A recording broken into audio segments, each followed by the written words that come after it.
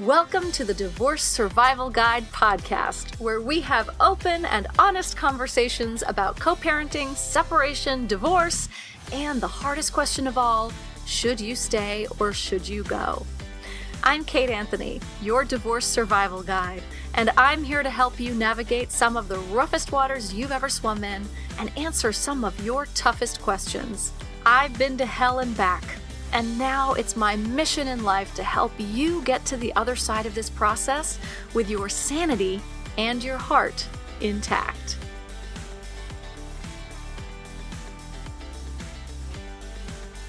Hey everybody, welcome back.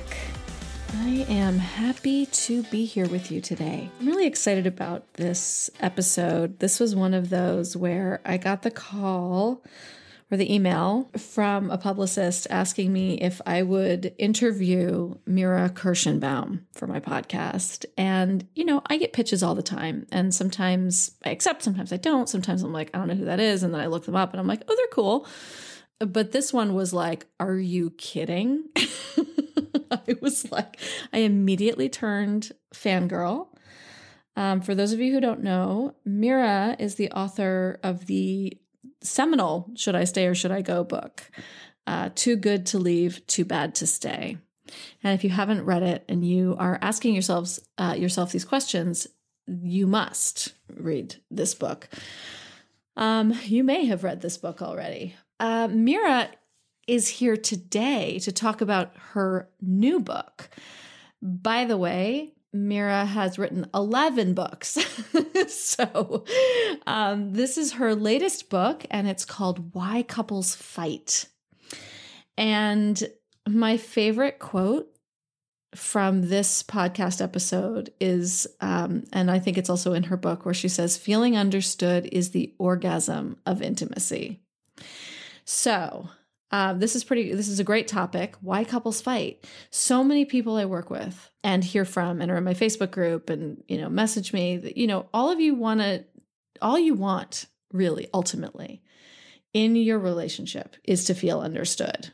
And so I think it's perfect that Mira says about this is that feeling understood is the orgasm of intimacy. Yes. So if we are not understood, very often that's what leads to fighting. Right? But it's a lot more, it's a lot deeper. And so Mira is here to have a conversation about her new book. For those who don't know, Mira Kirshenbaum is the co-founder and clinical director of the Chestnut Hill Institute in Boston, an internationally recognized center for research and psychotherapy for couples, families, and individuals. And I have to tell you, I fell in love with Mira as we recorded this and in our prep for the call.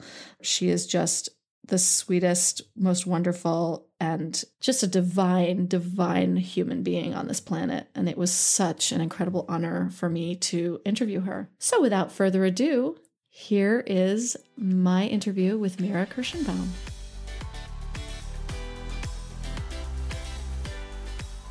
Mira, I am so incredibly honored to have you on the podcast. And I'm really excited to talk about your new book, Why Couples Fight, a step-by-step guide to ending the frustration, conflict, and resentment in your relationship. I bet my listeners are really excited about it too. Hi, everybody. I'm so happy to be here. I look forward to this podcast, and I've got a lot that I want to share with you. Yeah, you do. You are an incredibly prolific writer. How many books have you written, Mira? 15. 15 books. Unbelievable. Yes. Unbelievable. Well, it's been over many years. Sure. But, it's a lot of books. I love throughout this book, you often reference, in my other book, so-and-so, I go into this in more detail. And I thought, oh my God, she has a book for every topic. I love this. Exactly. That was my goal. When I started, I wanted to cover everything so that by the end of my life, there was nothing left about relationships. Perfect. Well, thank you. Thank you for your service to all of us. I think we want to start off with you reading the dedication that you wrote in this book, which is really beautiful. And I think will speak really to the hearts of my listeners as well. Okay. I've just finished writing the last chapter. And now, finally, I feel at peace. At last, I've kept a promise I made to myself when I was 10 years old, and that I made again and again over the years. A promise I made with tears to find an answer to the question, is lasting love possible?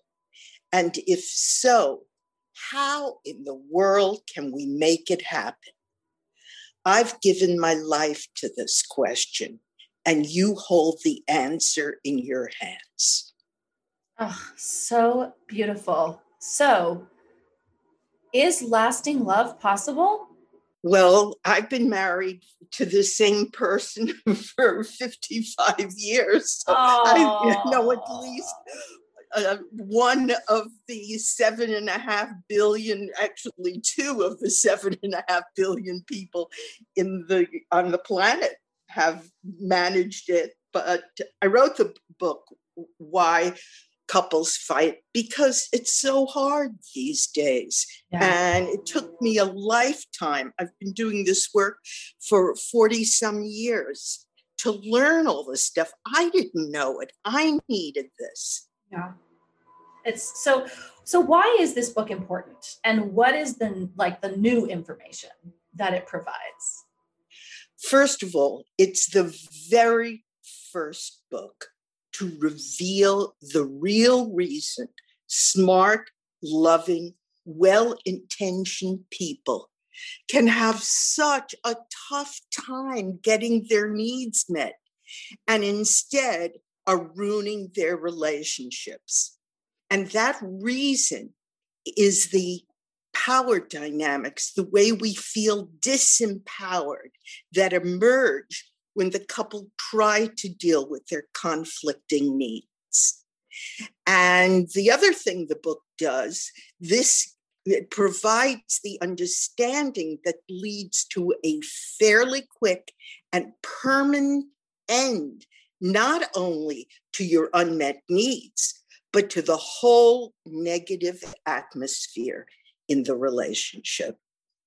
But I can tell you the second part of your question, what's new in the book? Mm-hmm. Well, it's the first book.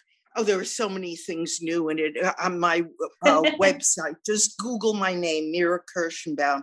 And how many blogs have I written? I write blogs every Tuesday, Thursday, and Saturday. I post new blogs, so 3 times a week. And just the blogs about what's new in the book, and I haven't finished yet. I think there are about 4 or 5 blogs covering that. Wow. You really are a prolific writer. I don't know how you do it. And also, well, I'm 75 years old, but it's taken my whole life. Yeah, I love it. I just love it. Do you still work with patients? Oh, absolutely. I'm like an old family doctor. People I've worked with 40 years ago, they send their children, their grandchildren.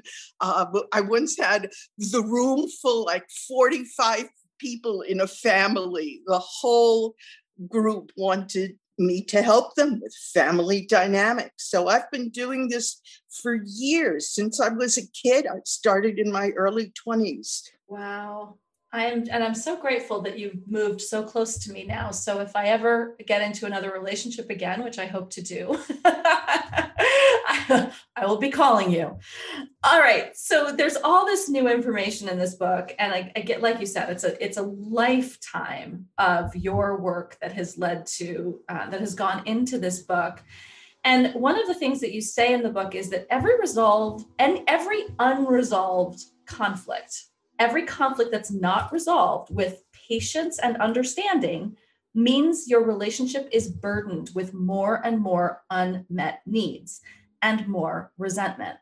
So when we talk about unmet needs, what is that, the pursuit of getting our needs met and having an unmet need, like what does that mean in a relationship? Well, there's something you want whatever it is. And don't let anyone tell you that what you need and want is not important. If it's important to you, but it can't be everything you want and need, it's just got to be the things that are most important. You have to present it using the 1, 2, 3 method. That's what I offer in the book, as well as all the power moves, 6 pages, all the different kinds of power moves, and examples of each of them. And this book has everything you need to get the loving relationship you want. It's really a book about love, not about fighting or power. And it's about the hope of love and how to keep love alive. That's the point of it all, isn't it? Putting an end to the conflicts where we end up fighting for ourselves and then scorch the earth of love. Instead, we have to clear a way to bring back love. That's so beautiful. I love that. That's so beautiful. So, all right. So you're talking about power, and this book is really about the power moves and the power dynamics that get in the way of having our needs met and having healthy love. Right. So what are these power moves? Like you say, you've got 6 pages, you've got 6 categories of power moves. How do you define power in a relationship? What does that mean? Okay, let's start with an example. Okay. It's okay. Let's say you and I are in a relationship and we're living together. Okay. And one day you say to me, are you feeling our place is kind of small and sort of not so nice? Should we talk about moving to a bigger, nicer place? And I feel I'm about to be pressured. So I say, no way can we afford to move. You feel that I've slammed the door in your face. I just want you to be open to this, Mira. You're so often closed to new things. And I feel you're telling me there's something wrong with me. Maybe you don't want to move. Maybe you just want to move out. If you don't like being with me, why don't you just say so? And then I start crying. Right. Then we're off to the races. Right. Now, the whole new apartment idea is shredded. Yeah. Each of these power moves back and forth was a way you and I re-empowered ourselves in the face of feeling disempowered by the other. No one wants power, and no one wants to battle for power. It's just that we don't want to feel disempowered. And sadly, all of us have 101 ways of making our partners feel disempowered, whether we intend to or not.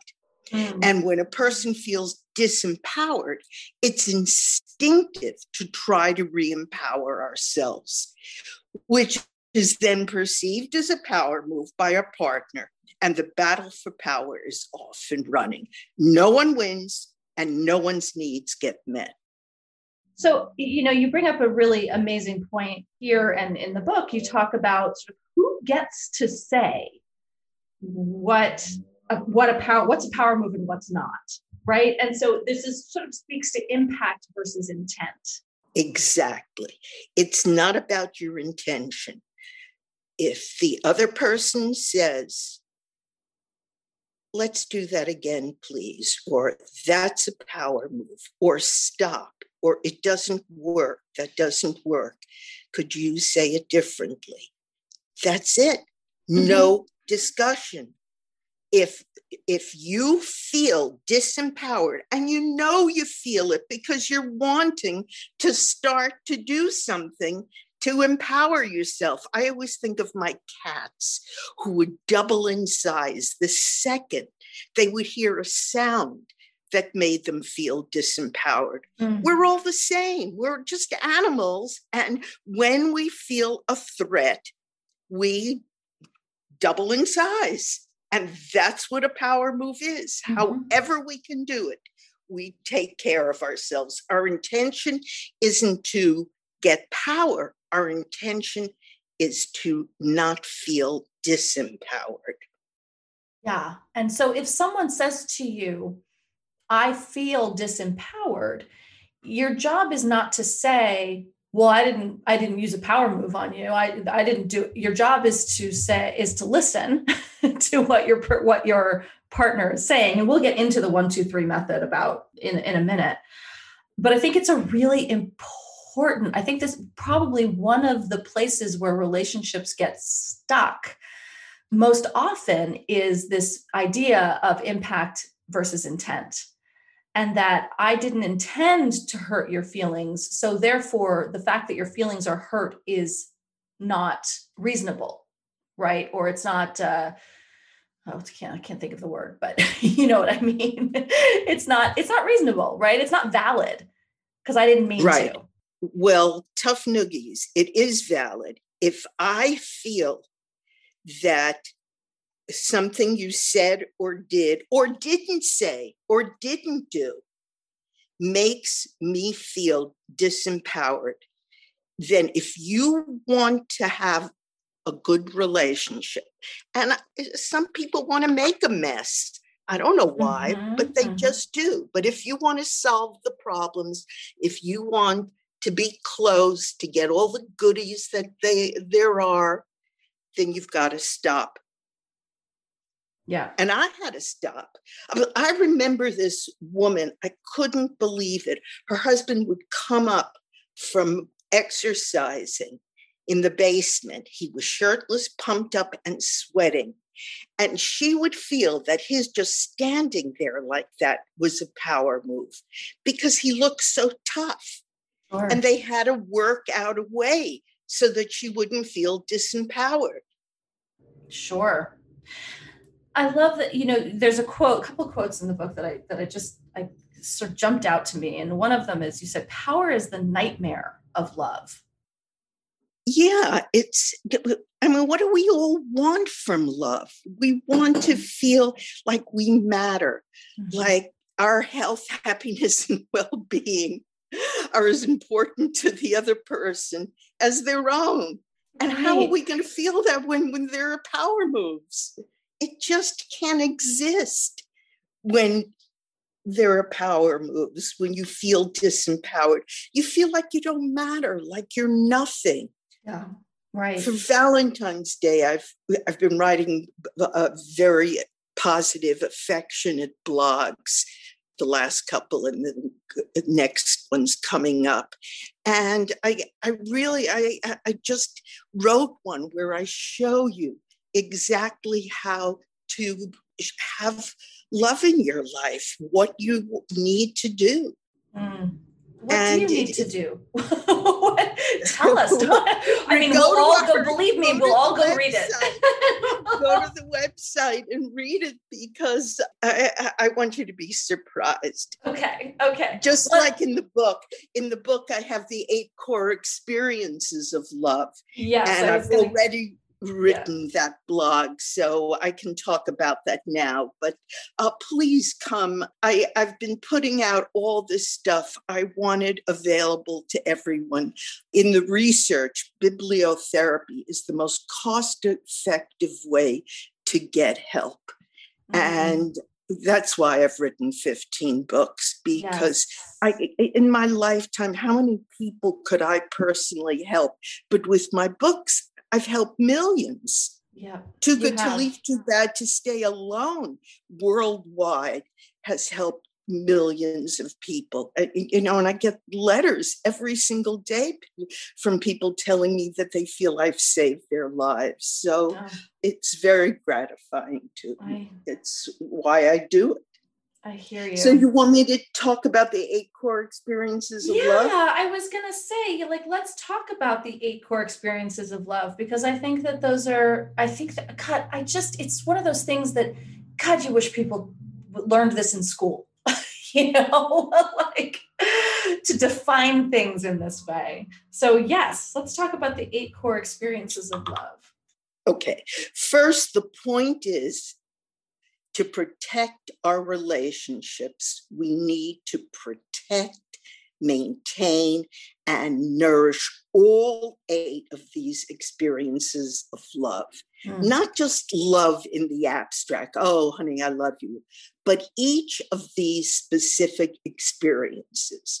So affection is the first. Love without affection is like a sun without warmth, or food without flavor. And you know what that tastes like. Food without flavor would make you wonder if it was really any kind of food at all. Having had COVID, I can confirm this. It's a very disorienting experience. Are you okay? I am. Oh, yes, I am. But I lost my smell and my sense of taste, and it was really disorienting. And I 100% agree with that. I love that equation there. I think it's perfect. Yes. Well, so many people these days have had that experience. But affection, what am I talking about? Touches, kisses, loving words, hugs, any token of love is the tight hull that keeps the ship of love afloat. Lack of affection, that's what we get from strangers, from the people we are closest to. We want as much affection as we can get. That's what we had when we were falling in love. That's the whole experience. Okay, next was attention. In relationships, we all know the answer to the question. If a tree falls in the woods and there's no one around, does it make a sound? Well, the answer is no, not if the tree is like us. People need to feel seen and heard to feel we exist, much less to feel loved. Yeah. Most of us are starving for the attention of someone who really cares about us and who we really care about. If we're starving for that while we're in a relationship, we know something's really wrong. That's a real lack.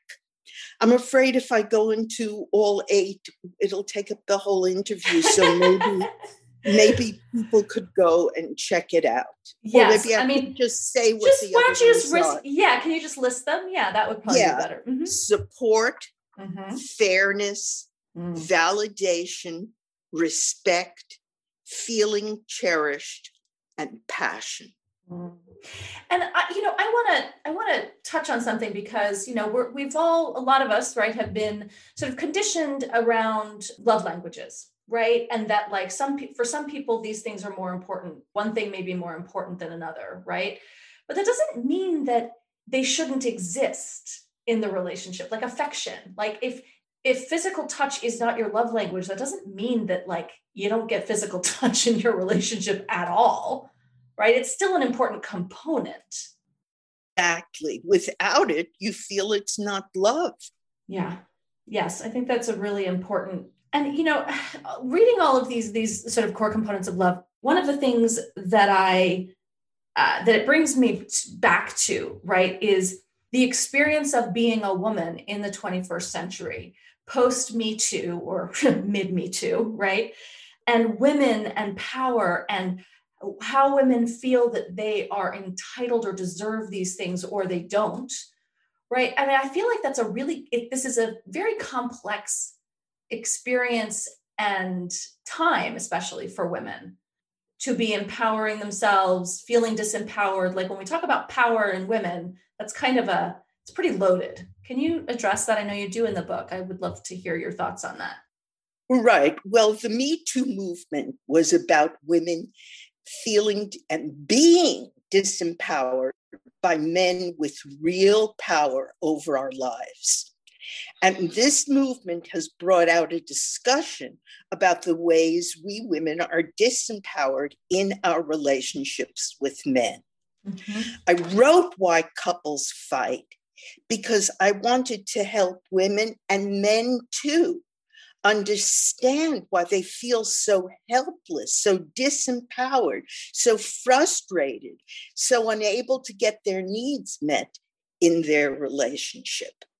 And I think we really need to take our needs seriously. If we don't empower ourselves, how can we expect anyone to take us seriously if we don't fight like a tiger for what matters to us. But you have to be savvy. You have to know what you're doing. You have to do it to be effective. It's not just to be the cat doubling in size. Mm-hmm. It's to get what you need in a way that will satisfy you, so you don't end up feeling like nothing. Yes. Yes. And I think and that is such a hard balance for women. I think that as women, I think, as we got into more male dominated workplaces and we started, after, in the 60s and 70s, and we started getting more into the workforce and we were in these male dominated industries, we took on sort of more of an aggressive stance sometimes, right? In order to compete in those more aggressive and male dominated places. And I think that, the way to get your needs met is not through power and control and dominance in that way, right? And I think that with some of us have gone like a little too far, right, in one direction. And it's not about exerting more power, right? But it is about coming to that softer middle of owning your power without exerting your power. Right? Does that make sense? Right. That makes a lot of sense, Kate. What's important is for you to have the power you need. What does power mean? It means you're able to do the things you want, to get where you want, to make your dreams come true. And in the work world, you're playing by different rules. In your personal relationship, if you're busy playing power games, you're going to end up with nothing. Yeah. It doesn't work there. Mm-hmm. You'll just make messes and you won't solve the problems because the problems are different. Even negotiation, when you negotiate with someone, you may never see them again. But yes, you're going to have to make love with your partner. So you both have to win. That's the beauty of the 1, 2, 3 method. It sets it up so that both of you end up satisfied. Otherwise, if you don't end up both getting what you need, it's not going to work. Absolutely. Absolutely. So let's get into the 1, 2, 3 method. I think my other favorite quote from this book is feeling understood is the orgasm of intimacy. Right. I love that line. I love it. And I already wrote it down to be part of the promotion for this podcast. Oh, thank you. That's I love it. I love it. I'm making great. You a meme, Mira. We're making a meme out of that. Oh, thank you. So let's talk about the 1, 2, 3 method. And okay. Yes, what is it? Because it sounds so simple. 1, 2, 3, boom. Okay, it's a 3-step process for resolving any conflict in your relationship. 1, before you begin to discuss solutions, make sure that each of you understands exactly what the other feels and thinks about the specific issue you're facing. Do not move on to the second step until each of you feels understood down to your toes. If that doesn't happen, then the whole thing is going to get stuck. Actually, I left out a step. You've got to get rid of power moves before you do anything else. Stop the power moves. And I show you exactly how to do that and why couples fight. And so this step of, I can just see that most couples would just get stopped right there, right? With like trying to understand what the issue is. How do people, because I think the issue is that you don't put away the dishes. You think the issue is that I'm dominating and controlling, right? So what's the issue and how do we come to an agreement on that? Okay, so let's use a specific example. Mm-hmm. Let's say I think it's time we got a new car. Okay. And you didn't think so. Mm-hmm. So we don't agree. Mm-hmm. So what would we do? Since I proposed the new car idea, you'd listen to me talk about why I think we need one. You'd make sure I felt a full and fair hearing. If you had any questions, not challenges, just questions, you asked them. Mm. When I felt you really understood what I wanted and why I wanted it, then and only then would I listen to you and give you a full and fair hearing. Again, we're not going to argue. We just want to understand what each of us wants and where we're coming from. What we're trying to do is to get our needs met. Yes. No one wants power. Mm. Unless they're sick. And too good to leave, too bad to stay. I have a whole section on power people. And these are people, the true marker of a power person is they're not fair. And in Why Couples Fight, I have another whole section on power people. Yeah. But the rest of us, we're not power people. We're not narcissists. We're just ordinary people who live in a world of scarce resources. I have a blog about some billionaires I've worked with. And even when people have that much money, they're still feeling they don't want to give away half in a divorce. Right. They're still feeling that there are scarce resources. So it's Darwin. We live in a world of people who are fighting for the resources that they are. Mm-hmm. We want to get our needs met. We've been that way since we're babies. We just want what we want. Yeah. But we have to go about it in a grown-up way.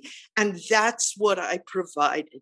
Yes. So the second step is you come up with plenty of options and you start throwing them out. Okay, so let's go back to the car example. So how about if we did this? Now, of course, because I know you don't want us to get a new car, the options that I put out can't ignore the stuff I just heard from you a few minutes ago. And the same with you. The options we throw out have to take each other's concerns and needs into account. We don't critique the options. We just ask questions to understand them better. When you ask a question, you get an answer. So you ask something like, so are you saying? And then you ask for clarification. Mm-hmm. And then you say, how would this work? And what do you see as the obstacles? And what do you think about the money? How would that work? And you just go into every nook and cranny and you explore it. Yeah. That's the next step. Mm-hmm. Before the third and final step is before you arrive at a final agreement, you take the different options. And I always tell people to each take their top 3 options. And then if you overlap, there are 1 or 2 that you both like, then you explore them further in the third step. And you talk about how it would play out, what are their pros and cons, and then you take it out for a spin.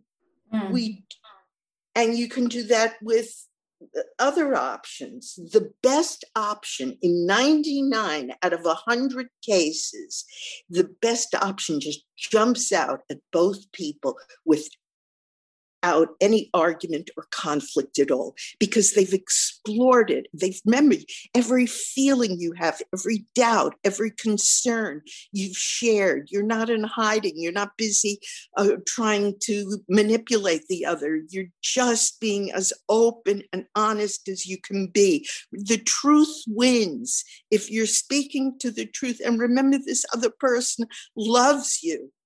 But if they don't love you, this is not going to work. And that way you'll know there's not a future for the relationship. Right. It's a little futile to be doing this with somebody who ultimately doesn't love you, right? Or is a power person who is or right, who has no talent for it. That's a real thing. Some people can learn this stuff and do it without even thinking. And for other people, it's so hard. But there are two of you. So the person who's better at it can be the leader. It's okay to take leadership in the relationship. It's so interesting because, when you put it this way, it's almost like it feels like power dissolves, right? The 1, 2, 3 method. And that's why you created it, right? It dissolves power and it dissolves conflict. But then what about the people who are kind of addicted to conflict? There are people who are, they love get something out of it. Lawyers. Right? My grandson, he's like that. My son. Yes, my son. He did a personality test and he's, quote, the debater. And they don't really care about what they're debating. That's my grandson. They just want to debate. Right? That's my son. Right. So what about those people? Does this work with them? Or how do you? Well, I'll tell you what I do. I put a limit on it with people like that. You have to listen to yourself, take your needs seriously. If you can have one debate a day or one a week or one a month, whatever it is that you need, you use the 1, 2, 3 method to make an agreement that will work. You go through all the steps to make sure that you're able to do them. No power moves. And I don't know how old your son is, but depending upon the age, he might need some help with this. And you stick to the agreement. You build in consequences. Yeah. But that's what works. You cannot let them just have free reign, because they're not seeing other people. They're just busy with their need to debate. And that if you want to help them, you've got to give them feedback. Remember, relationships are feedback systems. And if there is no feedback, then the person is in the dark. So you've got to provide that feedback to keep the relationship healthy and alive. Now, how do you provide feedback in a healthy manner, right? Because there's feedback that can be a power move, and then there's feedback that's healthy. So what's the difference, and how do you create that?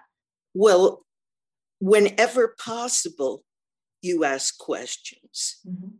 How do you think that makes me feel? That slows things down. That gets the other person to see you. Whenever possible, you ask for permission to give feedback. It's a power move if you give it without asking. Yes. But if you see the other person, you say, I'd like to tell you how that makes me feel. Are you open to hearing it? Yes.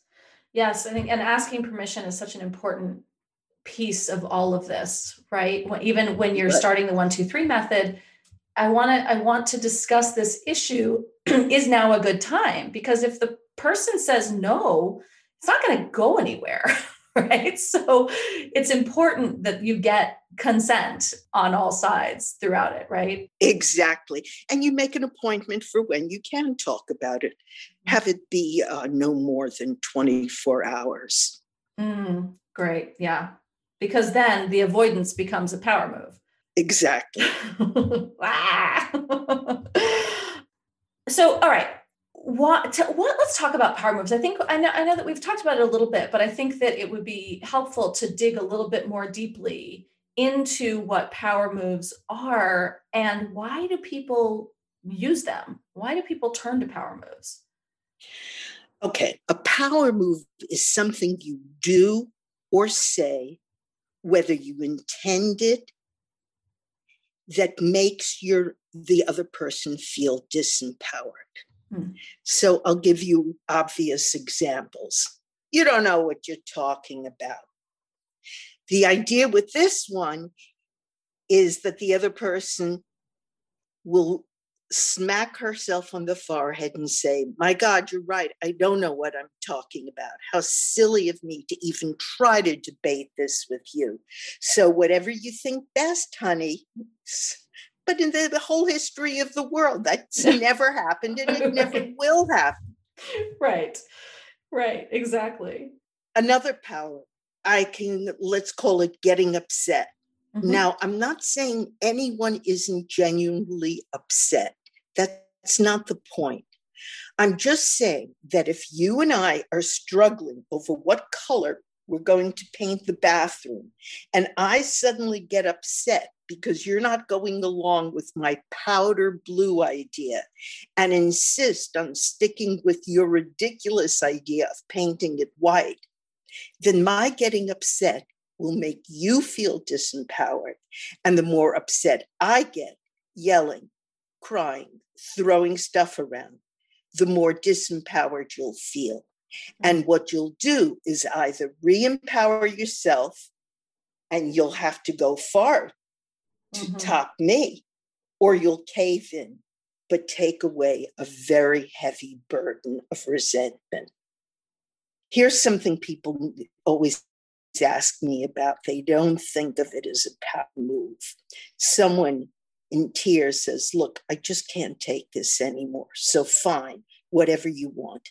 Sounds like total surrender, but it is a power move. And that's because if you accept this and say, okay, good, so we won't get a dog. Everyone knows that taking advantage of that pathetic, exhausted surrender is going to cost that person over and over.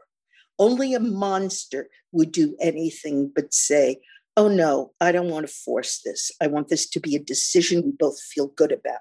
Mm-hmm. And then the exhausted person is halfway to getting their dog. And that's a power move. Right. Yes.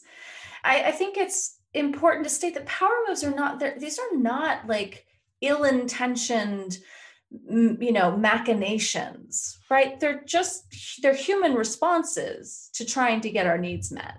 Yeah, you asked me why people do this. Mm-hmm. Well, why would you break a door down to get into a room?